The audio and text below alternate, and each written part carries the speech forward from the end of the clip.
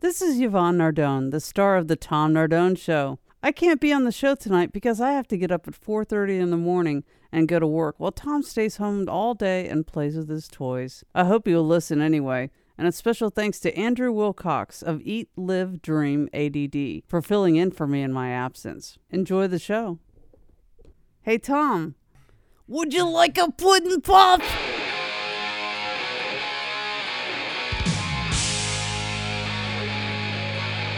Tom Nardone here.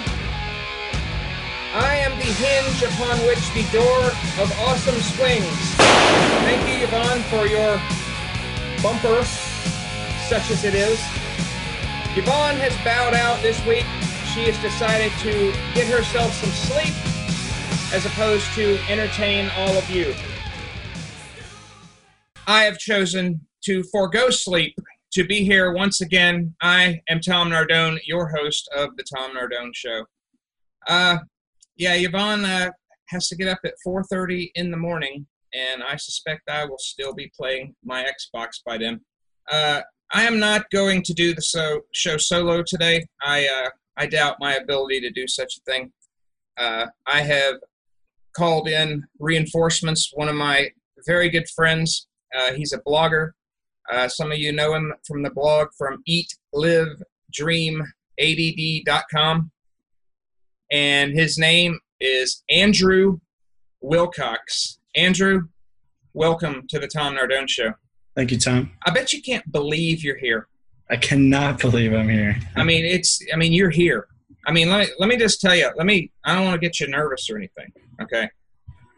But my guests have been the Extreme Mom. Then I had Eric Tivers on the show. And then, if you heard last week's show, Alan Brown. I hope you're going to be able to live up to it. I'm still trying to figure out what went wrong that you had to call me. No, you know what? Normally I don't get this way, but I just had it in me that we had to do a show, and I really begged Yvonne, and all I could do is squeeze that bumper out of her. She was going to bed. And the truth is that if Yvonne's tired, she's not going to be she's not going to be herself, and she's just going to sit there and hope I do all the talking and just wait till it's all finished so that she can just take her headphones off and go downstairs like she always does. Because, after that she introduced herself as the star of the Tom Nardone Show, which she really kind of is, because as I've said before, she just comes up here and everything's just ready, and then she leaves when it's over, and I do all the work. So, I do all the work that you can't see, and I get no help from her. Andrew, the reason I chose this show topic with you in mind, because I know that when you and I were on Justine Rotolo's show, Miss ADD Show, I felt like we kind of started down this road, but we really didn't get to dive into it. And Justine, being the positive type person that she is, and I love her for that, she was very reluctant to get in the gutter with me, as she put it, or go negative. Whereas I know that you are not. I have no shame. All right, it's a Saturday morning. Or I say Saturday, it's whatever day that I happen to be off, okay? And I know that Yvonne is also off on the same day, all right? So I go, and I'm usually up first, and I go make coffee, and I go downstairs, and I sit there, and I'm, whatever I'm doing, checking Facebook, writing a show or whatever, and then she comes in, good morning, dear. She gets, coffee, whatever. So we're sitting down there. And then, within an hour, she talks about going somewhere. Now, right then, at that very moment, my day is shot. It's over. I don't even really care about being off anymore. Okay? Because here's the problem. It's like, I can't win. Now, if I cooperate, I don't get to do what I want to do, which is nothing. Okay. Now, if I don't cooperate, I get to do what I want to do. But since I'm a loving, caring person in real life, you see, I have to haul this guilt around with me all day.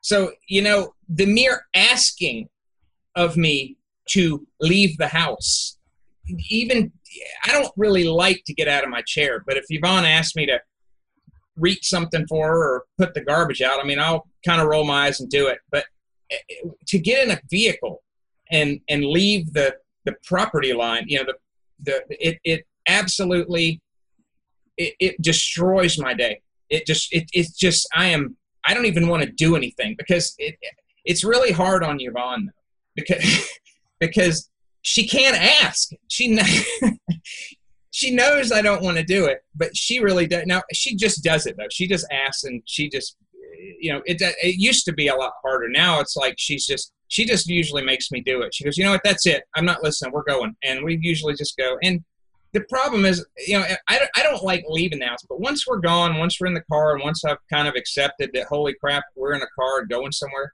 Once we get there, I'm usually okay about it. But like that is an area where Yvonne just has a really tough time with it. Now, one thing about Yvonne obviously is, she's ADHD, as you know.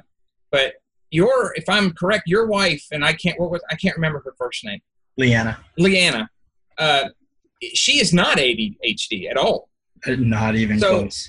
So where does the normal, for lack of a better word, normal things that she has expectations of you come from? When do you find yourself in a similar circumstance to what I do? But see, I don't know if that's necessarily a problem for you, is the whole getting out of the house thing.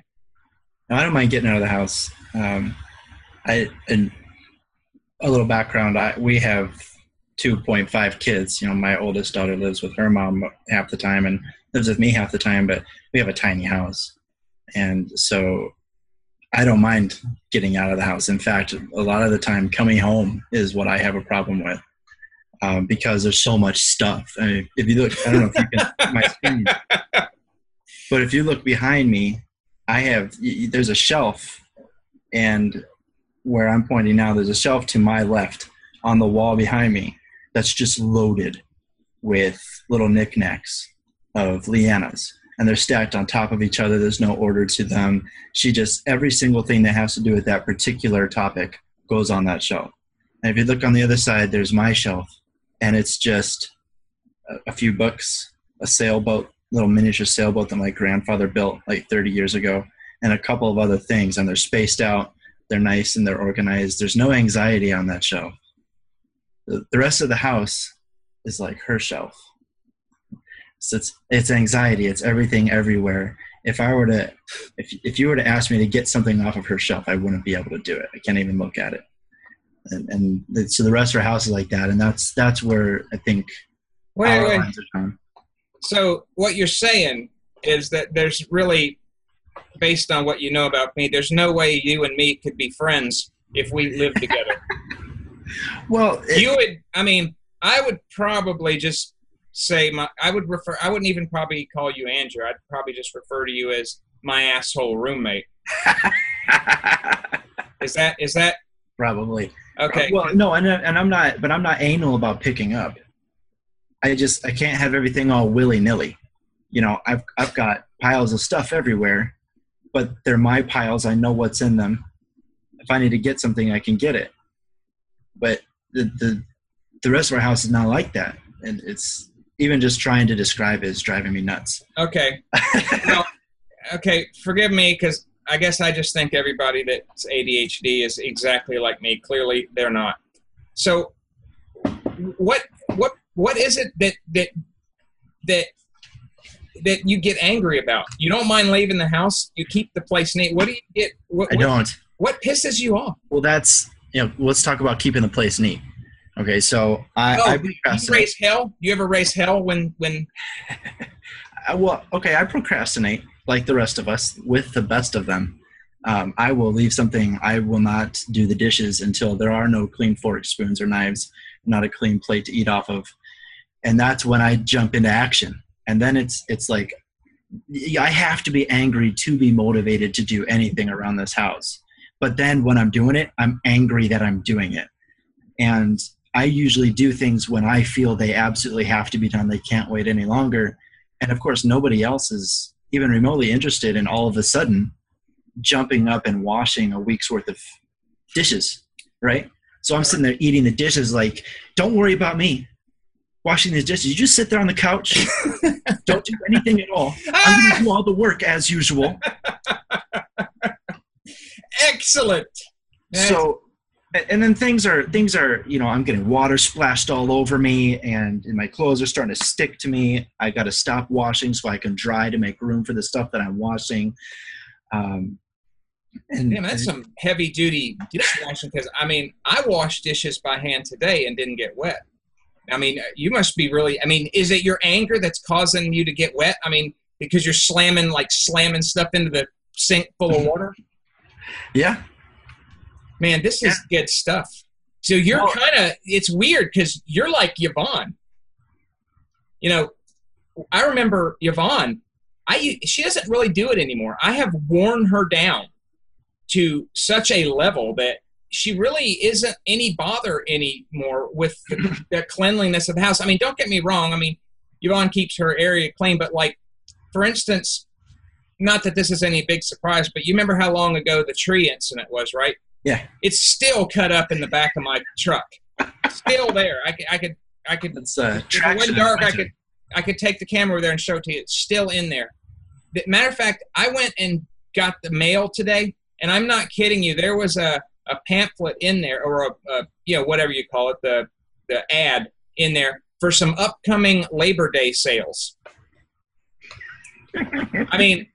So this got here sometime before Labor Day and was still in there. Today, it finally made it into the house. Okay. But Yvonne has not nearly as. But I remember one time early on, and I didn't know if we were going to make it at this point. This is our first year and a half, and she got up and started cleaning, and she got the bleach out, and and everything she found, it could have happened a year ago, or she could have looked at it every day. But now that she's cleaning it, that empowers her to have the right to yell and scream at everybody else as if it was completely and totally our fault. I think I learned a long time ago that if I'm going to get so, I don't know how to describe it, if I'm going to get so into the cleaning that I'm getting the bleach out and the Scotch pads and stuff like that, I make sure I do that when there's nobody around. And I just take out all of my aggression on the oven or the counter or whatever it is. Otherwise, yeah, it's like a bomb waiting to go off. I tell the people, even I can smell them walking into the kitchen, and they just turn around and bark, "Get out of the kitchen! Don't come in the kitchen! I'm clean! Get out of here!" And so now people know when I'm in the kitchen, if you hear dishes clanking or anything like that, just be very quiet. Like Elmer Fudd, I'm wanting dishes. All right. Some other things that, okay, I'm just going to run down my list. If this pisses you off, then stop me and say yes. Okay. Car trouble. Not so much. I cannot handle it. I can't. I kind of enjoy diagnosing what goes wrong. Now, if my car stops, and then I get pissed. But if I hear a weird noise, or if I hear grinding, or if just recently my fan stopped working, I start to think I wonder what that could be. It's like a puzzle. It's almost intriguing to me.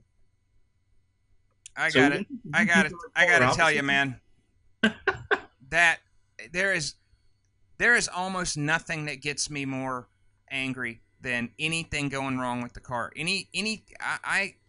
Because I get so scared, and knowing how it's gonna, because every time it goes into the car, and the car goes in the shop, I automatically think it's gonna be $800 to fix it. I don't know why that's the number that always jumps up. It's never been that high, but I just know it's gonna happen.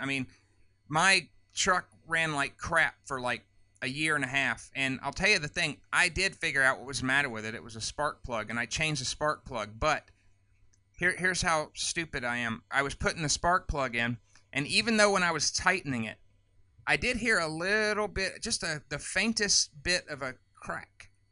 Okay, now I'm going to tell you, if a ceramic part of a spark plug breaks, the spark plug doesn't work. All right, so I basically, and it pissed me off, and I drove it another 6 or 8 months with it still running like crap, really believing that was the reason. But it didn't seem fair to me that I should have to do the same thing twice. I mean, I did all the work that was necessary to fix it, and that spark plug broke. So I mean, to get motivated enough to pop that hood, and the spark plug's not a big deal, but where this one was, it was a little bit of a bitch to get to. But I actually took it in because I didn't really know that was what's the matter with it. I just figured it probably was, and they replaced the spark plug for me, and I think they charged me like $15. So it was a lot of crying for nothing, and I procrastinated, and I'll wait on that. Okay. What about when stuff breaks in the house? Things that have to, like the dishwasher just goes kaput. Well, usually when stuff breaks in the house, I've broken it. So yeah, I'm definitely pissed about that. Because you have to spend money on it. Well, and because I'm going to have to tell Leanna that I broke something. Yeah, that would be tough. Yvonne, I don't think Yvonne would appreciate a temper like that for me, because she knows it would surprise her, because I don't have much. I just yell and scream. I don't ever break shit. Maybe I should have all my junk. I should just keep it, and then so you have something to throw. Yeah, so I have something to break when I get angry. It's only when I get that angry and I've got something in my hands, it's done. Okay. I don't look for stuff, but if it's in my hands or if it's right in front of me. Okay, here's something else, and Yvonne knows this as well as anybody. If there is anything in our household, like if Yvonne has to discuss something with me, some household issue in regard to bills or anything having to do with bills or insurance or any of the business of the house, she will go into this preparation state like a samurai warrior, okay? And she will sit down with me and say, now, Tom, now listen, we have to talk about this. Now, I need you to stay calm. I've already got it worked out, but it's something that I have to be involved with, so she has to tell me. Because I can't even, the idea of picking up a phone and calling some business and asking a question and trying to figure something out or get this switched over to whatever, particularly with medical insurance. And I used to really hate it because I had to do it every time for that. But now Yvonne, works at the same company as me, and we're on the same insurance. So now it's back on her. But so I kind of dodged that bullet for the time being. But I don't know why I just can't stand to do it. I just can't. It just seems. But when I finally do it, I just kind of like, man, I don't know what the big deal was all about. But I just can't bring myself to do that stuff, and I get really pissed off.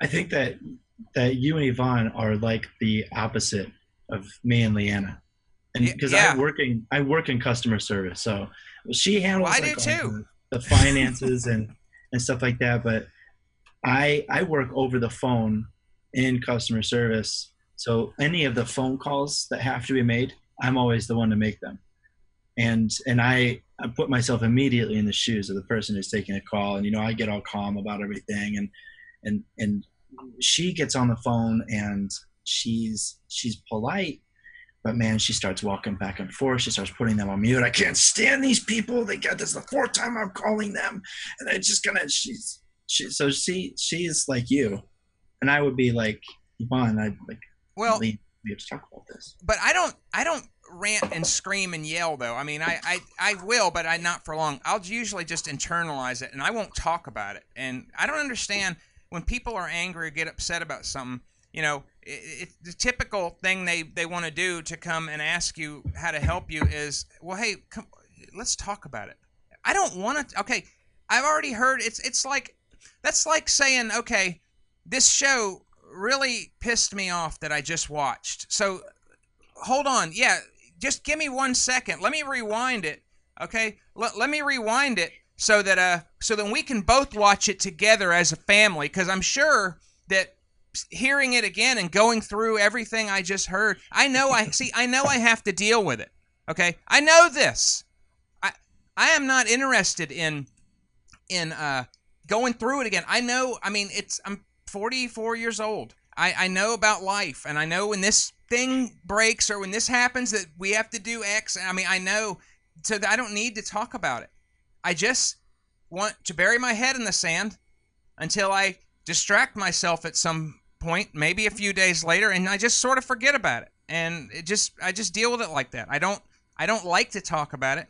And what I hate more than talking about it is being asked to either talk about it or to explain why I don't want to talk about it. And it's not just with Yvonne, it's with anybody, you know. I mean, like when there's like 2 or 3 people maybe, you know, around that I on Facebook or whatever that, you know, I may, depending on the problem, I'll let them know about it just because I got to just tell somebody. But I don't want to talk about it, you know. And usually it may be something that I might be curious what they think. If it is something I don't know. But I mean, basic stuff, it's like, you know, let me just bury my head in the sand for a couple of days, and I'll not care about it, just like I eventually don't care about everything whatever, figures, you know. I mean, and I'll move on.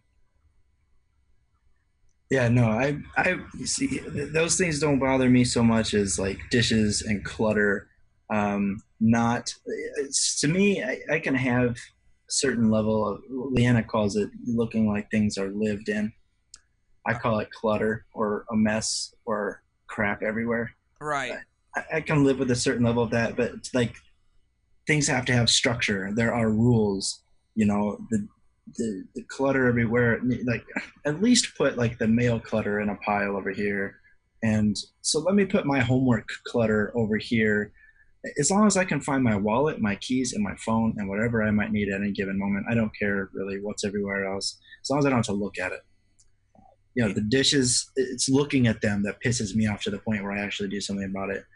And what really gets me is driving. I love driving when I'm the only person on the road. Yeah. As soon as you put somebody else on the road in front of me, I can't help but hate everything about the way they drive. Yeah, and I'll tell you, that is where I will be swearing like out loud, and I'm by myself. I mean, there's nobody that can. I mean, and let me tell you about swearing by myself in the car.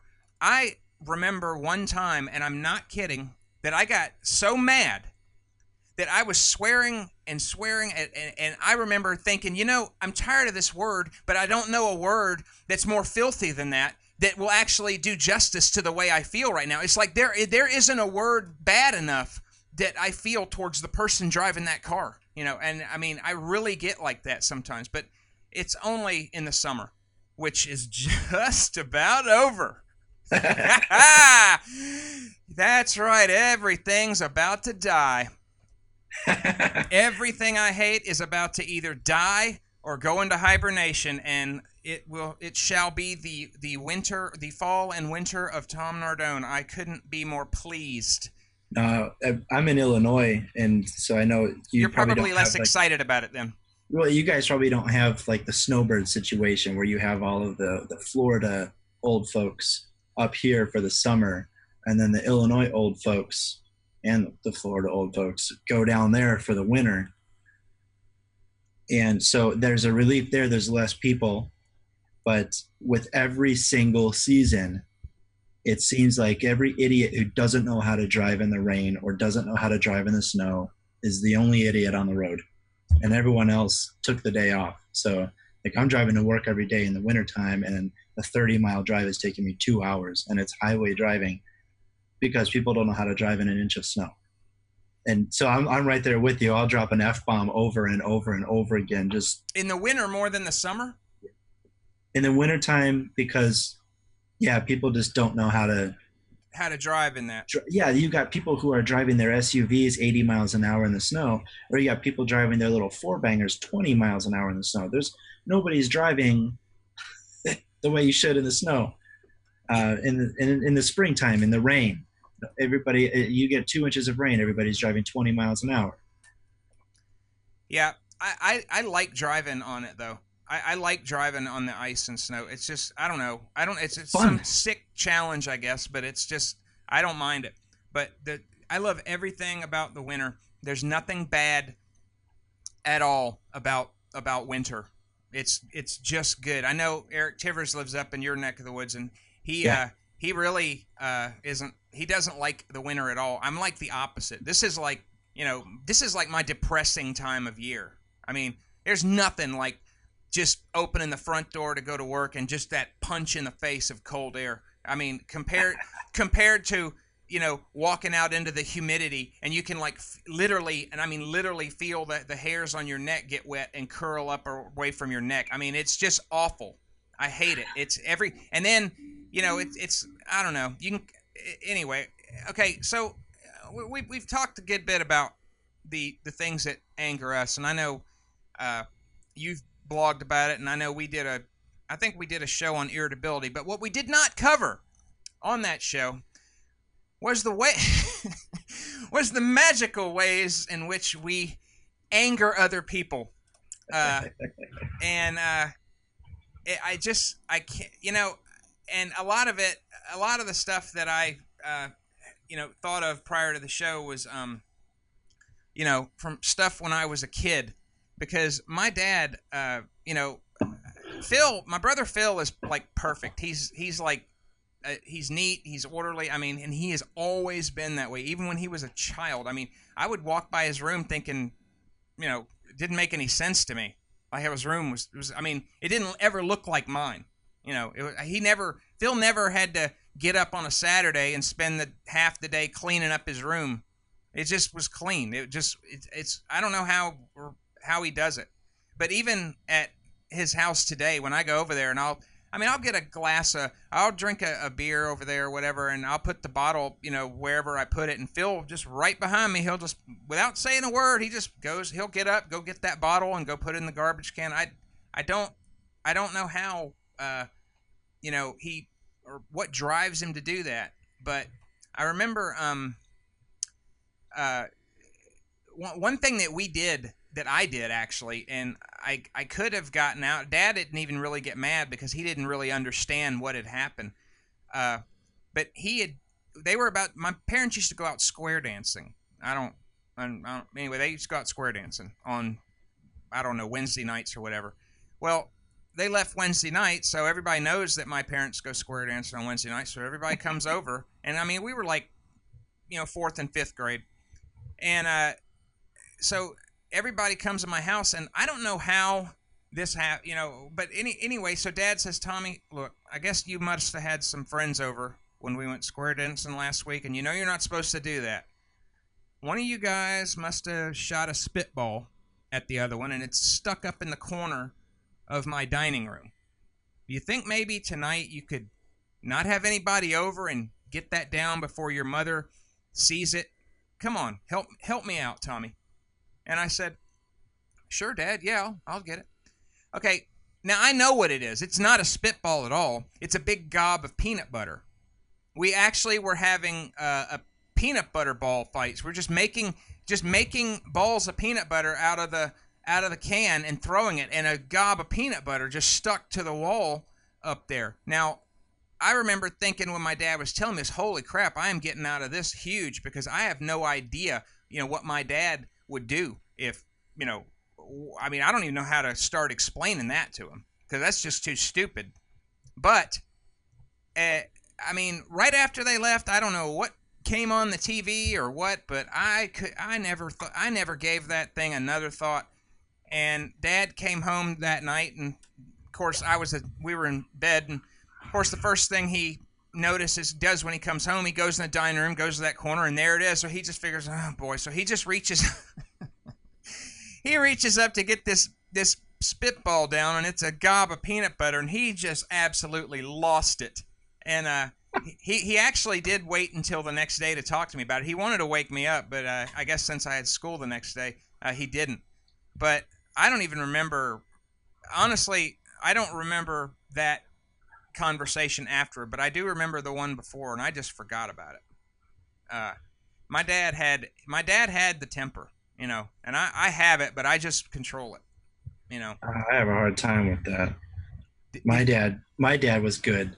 At looking back, some of the things that I've done where he should have went absolutely postal on me and didn't astounds me. Like I remember a time where I had a party at the house. He used to go out of town a lot for work because after he and my mom split up, and I had the same group of friends would come over like probably once a month. He would be like on the other side of the globe out of town, like in Japan.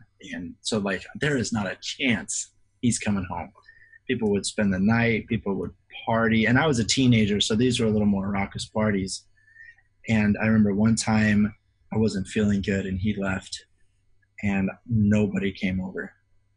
But apparently one of the previous times we had somebody over, they brought a bottle of something, and when they were done with it, we had our microwave sat on a little cart that had like a cabinet in it. You could put stuff in, like dishes, Tupperware and stuff. And somebody took their empty liquor bottle, and just stashed it back there. What, to get you in trouble? I don't know if they didn't know what to do with it, or maybe to get me in trouble. I don't know. I was kind of the one that got picked on a lot, but I lived in a nice neighborhood. We had a nice house, so it was a fun place to go and hang out when there were no adults. So that could be it. I don't know. And he found the bottle and he came back. And I'll never forget, he says, "Son, I need you to come here for a minute." "Okay, Dad, what's going on?" "Listen, I'm not stupid. I wasn't born yesterday. I know you had people over to the house, and I've told you not to do this, and I don't appreciate it." And I would say, "Well, no, Dad, I didn't have anybody over this weekend. I've had people over before, believe me. But I was sick this weekend. I didn't have." He's like, "Son, you're lying to me, and I don't appreciate it." Just calm as can be. And he reaches under the microwave and he pulls this bottle and he said, "If you didn't have anybody over, whose is this? I know it's not yours." And he's holding this bottle of alcohol. Evidence of a crime that was not committed. And so I had to just take it and say, okay, I had people over. There's no way around it, because he had never seen it before. It had to have been there for like a month, and he never saw it.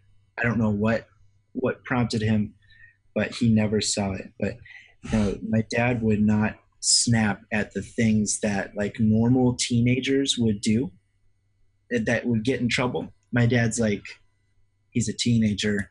I'm just going to handle it, be professional, and let it go. All business-like. But when it was things that was like just a me thing, like not normal teenagers, like I would get fidgety. He would check my homework, and I would get fidgety, or I would say, I don't want to stand around and wait for you to check my math homework for the next half an hour. I'd go on, like things like that. He would raise his voice and yell and say, "Sit down, shut up, you're gonna do what I say." But no, he never had like that. Well, I never had to deal with temper from my dad, really, like some people do. No, when I do stupid things, they really happen more in my adulthood. Like last week we had one of our like office's upper management was in the office, and he pulled up a corner office in our room that we have. It's a big room. It holds like 100 people, 100 cubicles in like a call center type setup. And the big man, so my boss's boss, something like that, was in here. And the whole office is super quiet. We're all working really quietly. Everybody's acting super professional. We're all wearing ties. We're dressed up. And my buddy says to me when my manager comes in, he's like, "Hey, let's just, goofing around. Let's give James, my boss, a little golf clap." And he stands up and gives his little golf clap as James is walking in the room. And common sense suddenly was nowhere to be found. And of course, I do nothing golf clap. I stand up, and I have big hands that make very loud clapping sounds, apparently, as I came to find out. and a couple of real good, like, walloping claps. I suddenly, common sense just smacked me in the face, and I was like, mid-clap, oh, shit. Big boss man kind of pokes his head out the window. I'm mid-clap. Everybody's staring at me. My boss, he's a younger guy. He's about my age. He looks at me and he mouths the words, "What the fuck is your problem?" And I got so red, I sat down. He pulls me aside later on and he says, "What could you possibly have been thinking? Dude, our boss, her boss's boss was here. Like, of all the times for you to be a complete dumbass." Like, and we're on that level where we talk to each other like that. Oh, yeah. He says, "Do not ever, under any circumstances, ever clap for me. Just don't even think about it. No, I don't want a golf clap. I don't. And you know what? For the rest of the day, just do me a favor and don't do anything. But sit at your desk." Oh, man. I could not have been more. That is the best punishment ever. I would love that. If I knew that punishment would be that, I would be the first one to commit those crimes. I don't get the purpose. Do nothing. What were you? I mean, what was the guy walked through the room and you clapped? Yeah. I mean, yeah, what's the big deal? I mean, what? It seems like I'm missing something. What's the big deal? The guy walks through the room and you clap. Well, because it's a quiet room at that moment anyway, and so my buddy gets this weird a notion that let's just give James a little golf clap. Just sort of break the tension. Make him feel special. Now, see, I would have done that, but hey, you know what? Nothing to do with anger, and I don't care. This is great, and I'd forgotten. I had forgotten about this, but years ago, we were in Louisiana, and we all got drug off to this church, and my mom really wanted to go to this church. This unbelievable, it's Catholic church. This unbelievable giant church. I mean, like 50-foot or more ceilings. I mean, you wouldn't believe this church. It's really old, and we all were going up there, and they were talking about the church and when it was built and all this stuff, and we're just like, yeah, okay. We just didn't want to go. We just wanted to stay home, but we couldn't because we had to be at church. Well, anyway, it was me and Donald, and Philip was probably too young. He was a little baby. But our cousins were there with us, and I was one of the oldest. Anyway, we're in the church, and we're kind of, talking amongst ourselves, like during the service, And my my brother Donald, and I'm definitely going to have him on the show one day. Donald is always wanting to create a moment. He, especially at a time where it's a boring situation where we don't want to, he wants to do something or cause something that allows him to make a moment, something that we can say, hey, remember back, and that's Donald's whole thing. He's like the architect of doing that. And church is the right place. Yeah. So and I mean, there's so many, I don't even remember the order of the Catholic Mass, but there was, there's several of these points in the church where it's just very quiet. And I mean, in this church, it's like you can hear the quiet echoing. I mean, it was like just that kind of a thing. And Donald looks at me and smiles as if to say, oh, holy crap, Tom, I just got it figured out. So he acts like he purposely drops his, I don't know, a hymnal or whatever they call the hymnal in the Catholic Church, his book. And he leans down forward to pick it up, and as soon as he does, he throttles one out. I was waiting for that. He throttles this fart out, and I mean, you could hear the reverb coming off the walls of this church. I thought it was silent, but then it was silent. When that reverb finally just faded away for its last little bit, it was silent. there was no one in that entire building that wasn't completely aware of what just happened. Even the priest that was up there, he's looking around. I had to exhaust every muscle in my face to not absolutely lose control. And my mother's, evil glare at me, that made it a lot easier once she looked at me. And yeah, they tend to do that. She leans over, and I don't know what some part of my face she grabbed, and I can still feel it. It hurt that bad. She goes, "You get up and go stand out in the parking lot, and you take your brother with you. You are going to have hell to pay when we get home." And told me that in the church, And you know what? I remember walking out of the church thinking, I don't know what hell we have to pay, but I'll take it. Because that story, that was worth it. It was worth it to be there for that. And then there was a Donald saying he didn't do it or it was an accident. And my mom didn't believe him. But she could have believed him. I mean, it would have been easy just to believe him. But it's a natural process. Well, he leaned forward to pick his book up. That's why he did that, to orchestrate this whole thing. But Donald, yeah, so that was actually just an amazing story. But those church benches are perfect for that too. Yeah. It's really the last thing expected. Now, I will tell you one thing I did, and I really felt bad about this. And oddly enough, it didn't occur to me that I was doing anything wrong until like the drive home. But when I was in Hawaii in the Navy, I had some friends out there, and it was another guy that was in the Navy, but he was on a surface ship and I was on a submarine. And he close spaces. Him and his wife were wanting to go to one of the other islands in Hawaii, and they asked if I wouldn't mind babysitting their kids and taking them to the beach. Well, after they got finished with their little date or whatever, he came back. He had to go right back to the ship. So she came home. So we all went out to the beach. And I remember on the way there, I was thinking, man, I might have, got in for more than I bargained for.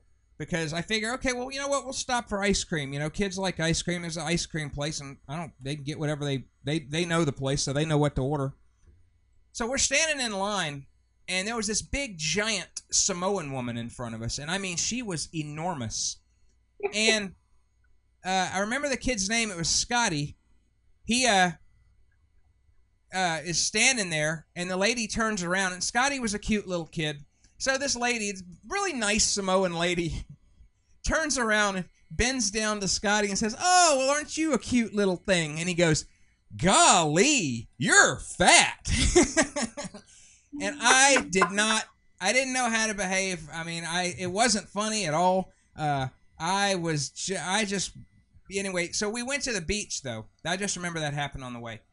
And, I'm watching them real close, but then one of them wants to go make a sandcastle, and so I'm trying to keep track of where they all are. I didn't lose any of them, all right? But they all came back, and none of them had their shoes.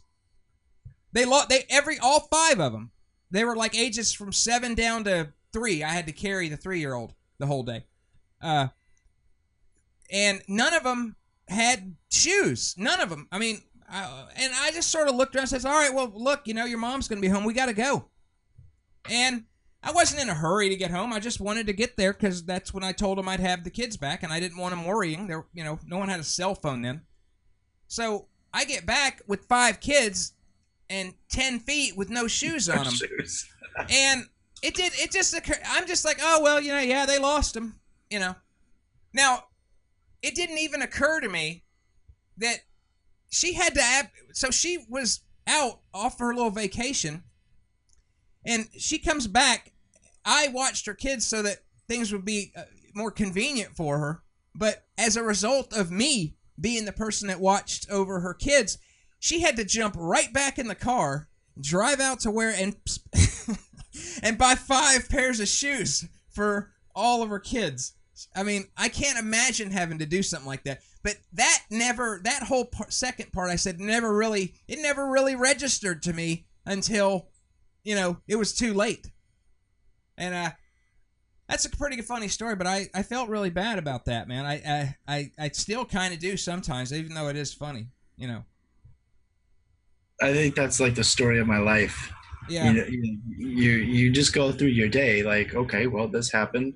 Let's move on, get past it. You get back, and then you realize the full extent of what you've done.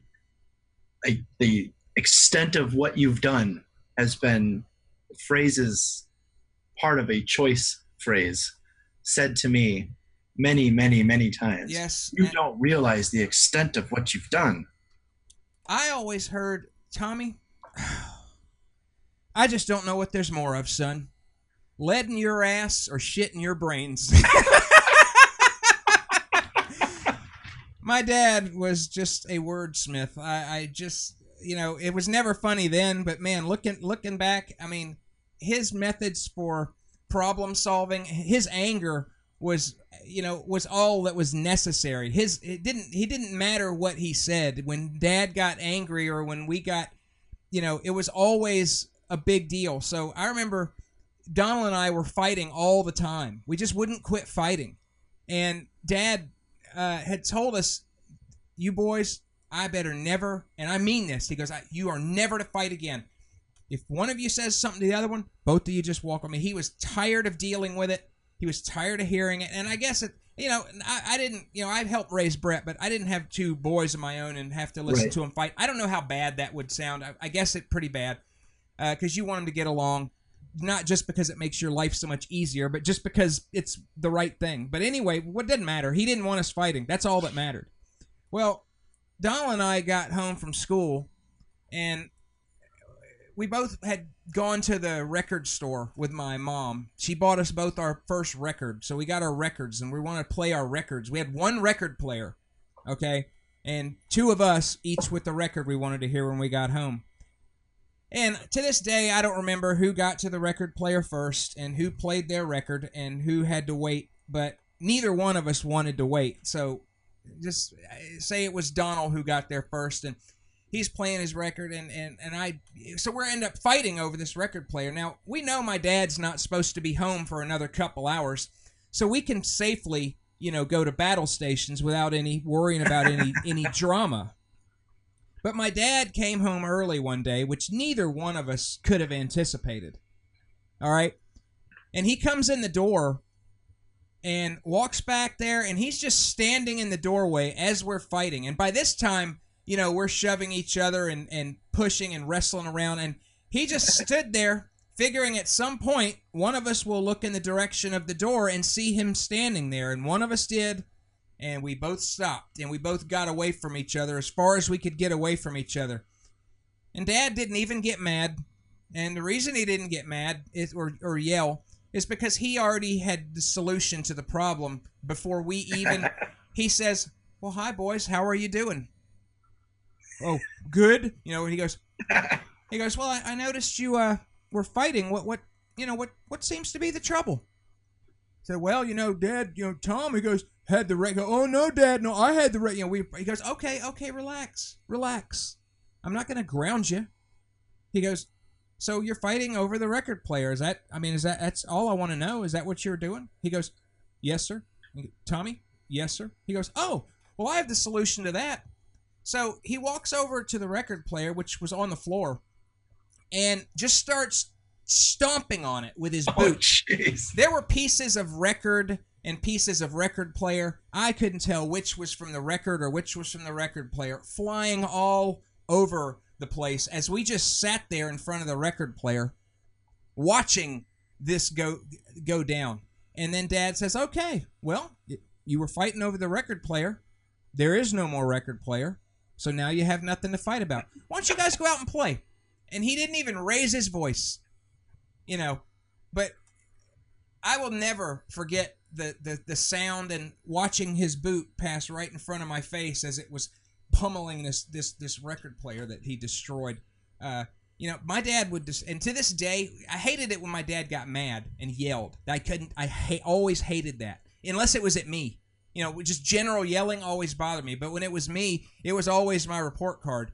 God, what did he... I think I put it in my book. What did he say about my... Oh, what did he say about my report card? I'll think of it in a minute. But now I got this bad report card, and oh crap, I don't know. Look, but anyway, my dad always just had a colorful way of he was the most calm guy, easygoing, nice guy. But man, he would get bent out of shape sometimes, and man, he would lose his shit. And once he was there was hardly any getting him back. You just had to let him be and let him blow it off. He'll get in his car. Like one time he got so mad at my mom for making gumbo because he hates the smell of that and he hates the way it makes the house smell. He walked in the door, took one smell and says, "Ah, damn it!" And then he just walked right out and went and spent and spent the night at a friend's house. And we didn't see him again until the next day. You know, sometimes it would just be nothing. But boy, he loved to spin the tires up out of the driveway. He loved to spin the tires when he was mad. That was his thing, spinning the tires. There was one time I'm gonna go back to the ex-girlfriend stories. So now we won't be able to play this for Leanna, but I was dating this girl and she had just gone from one job to the next as a pay cut. She was living with her parents, and I wasn't living there, but I'd stay there often and I'd help them out around the house. And we'd been together for like a year, so we were pretty serious, and we were trying to save up money together and maybe get an apartment or something of our own. And I remember one time, this was also before either of us had a cell phone, and she had gone out with a friend. And I was there. I was watching her son, and I was there, and I think her mom was there. I feel so bad for the mom because she witnessed my temper, even just this once, and thought this crazy son of a bitch is dating my daughter. So she came home at one point, and she had gotten a tattoo, and I thought, and I said, what the hell are you doing? You and I are trying to, get on our feet, make something of our lives, and, get out of your parents' house and blah, blah, blah. And I'm just letting go on her. And I'm like, and you go out and you're getting tattoos. I bet you had a few drinks while you were out. Where did that money come from? Did that money come from our account that we worked hard to put money into? And I'm just going in on her. And I'm like, you know what? Don't even answer it. I don't want to talk to you. I am so pissed right now. And I walk out and I slammed now this is her parents' house. I slammed their door. I put my car in reverse. I pulled out of their driveway and I peeled out all the way down the street, took off, and I'm gone, having thoroughly embarrassed myself without even realizing it yet. I get a call, and she knew somewhat the extent of how long this type of tantrum would last. I get a call maybe later that evening, the next morning, and she says, hey, how you doing? I'm like, I'm all right. Listen, I know I got really mad, and you know what? We're not married or anything. You're a young woman. You should be able to do what you want. And I was out of line, and I'm really sorry. And she says, and she had gone out. She had done this with her friend Julie. She says, Julie bought me the tattoo for my birthday. Nice. Oh. So not only had I flipped out about her getting this tattoo, I had forgotten about her birthday. I didn't even realize it was her birthday that day. Man, that is epic. Even now, I'm like giggling with the embarrassment that I feel for. Well, boy, I appreciate you sharing that story. That is really something. Now, I'll tell you, and I'd be closer to your. Well, I'll just tell you what happened. It was with my ex. Now, I had just met Yvonne at Home Depot, and it would be many years before we got married. I mean, we were just friends. And it was, I had screwed up so many birthdays and Valentine's days and anniversaries. I don't think I ever nailed an anniversary. I mean, it was always marginal or I missed it or something. But I went to I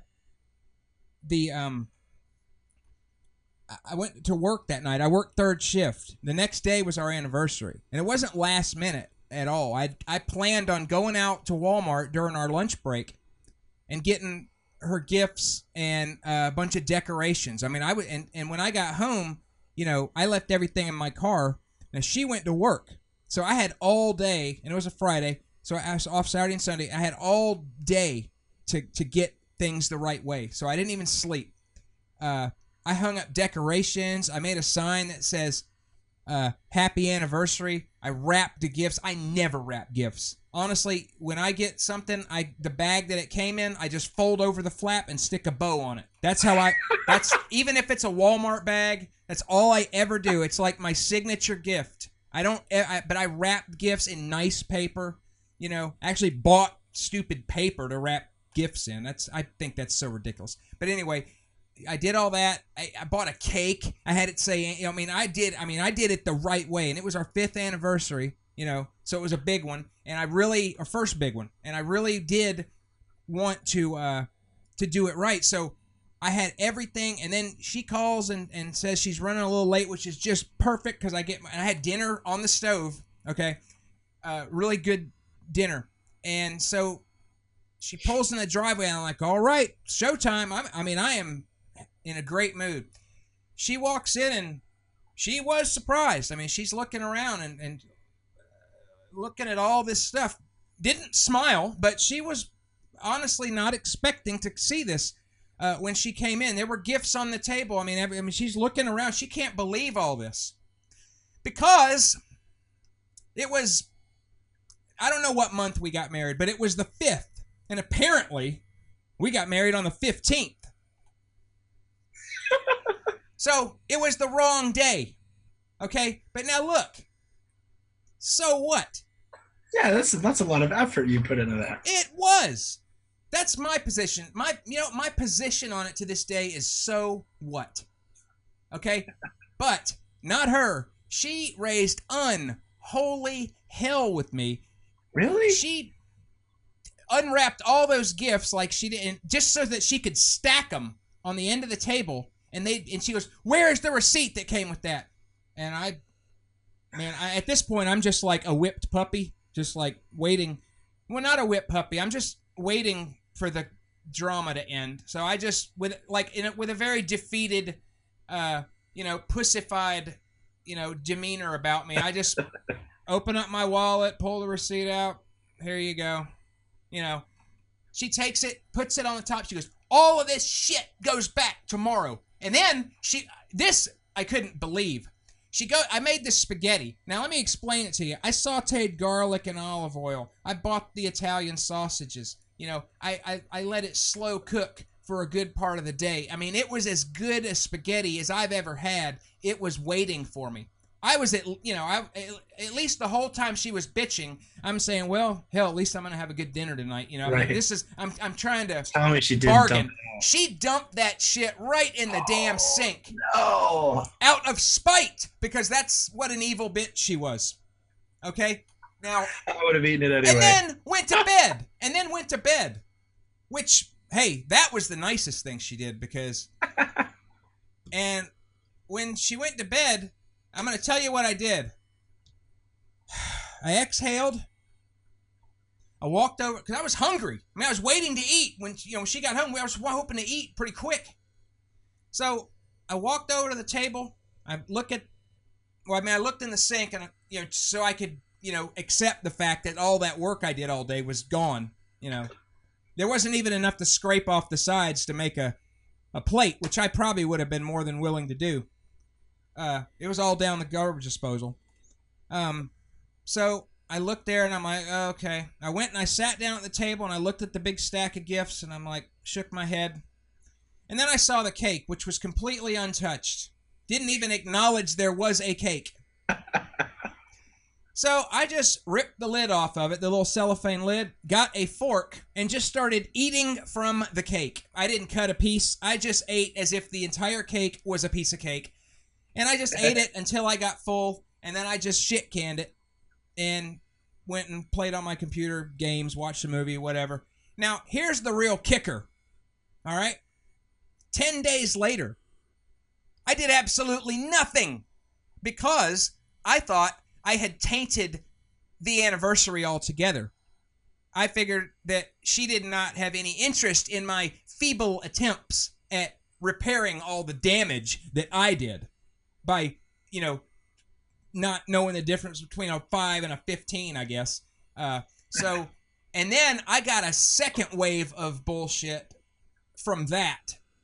So I have to say that was the I didn't care about that one. It didn't even bother me. I just literally sat there waiting for her to stop talking. I had my eyes closed, just listening to her. And then I just remember not hearing anything, and I just realized later that she's gone. I just opened my eyes up, and then I just went on about it. There was never any winning. So, if you're in how hard do you try to play a game that you cannot win? When the outcome is predetermined, there's no real benefit to giving a shit.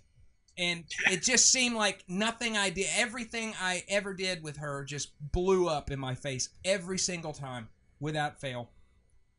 But, I'd forgotten about that. Hell, that's not even in my notes. Yeah, I'd forgotten about that. I never saw, I'll tell you one thing. I have never had any kind of a challenge when it comes to disappointing women. Disappointing women is something that I know all too well. Same here. And I haven't had many of them to disappoint, and I don't know. I was surprised I got with Yvonne so quickly after my ex, but man, that was a freaking 7-year roller coaster ride that the thing is, the coolest thing she did was leaving. I'd have never left. I was too lazy. I was too late. There was no way I was going to have the initiative to, get an apartment and go and, and all that crap and moving logistics. And there was never, but that's not necessarily the reason why. It's just that, I just felt like I was locked into it because I made a promise and a commitment. So, but one day I came home and her and all of her bullshit was gone. And man, I was euphoric, and I felt like I won the lottery. And the first thing I said is, holy crap, all this and the season finale of Curb Your Enthusiasm is on, or something like that. I remember the TV. I went, and 15 minutes after I got home, found out my wife left me. I am all focused on. I wasn't even thinking about that. I was just watching this show, And I called my mom, and then she got really upset because she thought I was hurt. But I said, Mom, I don't know how to tell you this, but I'm really glad. I goes, yeah, she took all the money. I have no money. I don't have a car, but I don't care. It's worth it. It was worth it. She could have taken a lot more, and I'd still be worth it. What really would have been awesome if she'd have, had the courage to burn the place down. That way, But anyway, yeah. Well, anyway, we are hell, man. We're about to hit the. I think we're definitely past the hour mark. But Andrew, it was a lot of fun to trade stories with you on this show, and I appreciate you being here today. Yeah, it was awesome, and I'm glad to have made the list of hosts of the Tom Nardone Show. Yep, and I was trying to find some artwork for your site. That's how but most people have like a little logo. You don't. I'll make you a logo. Organizing that stuff. I'll make you a logo, and I'll just put it up. Cool. So there you go, free logo too. All right, I'll take it. All right, well, that is the show, everybody. Yvonne will hopefully be back next week. I have no reason to think she won't be. she will be quite jealous after knowing that I did a show without her. But Andrew, again, thank you. Everybody else, I'm Tom Nardone. You're welcome. We will see you next time.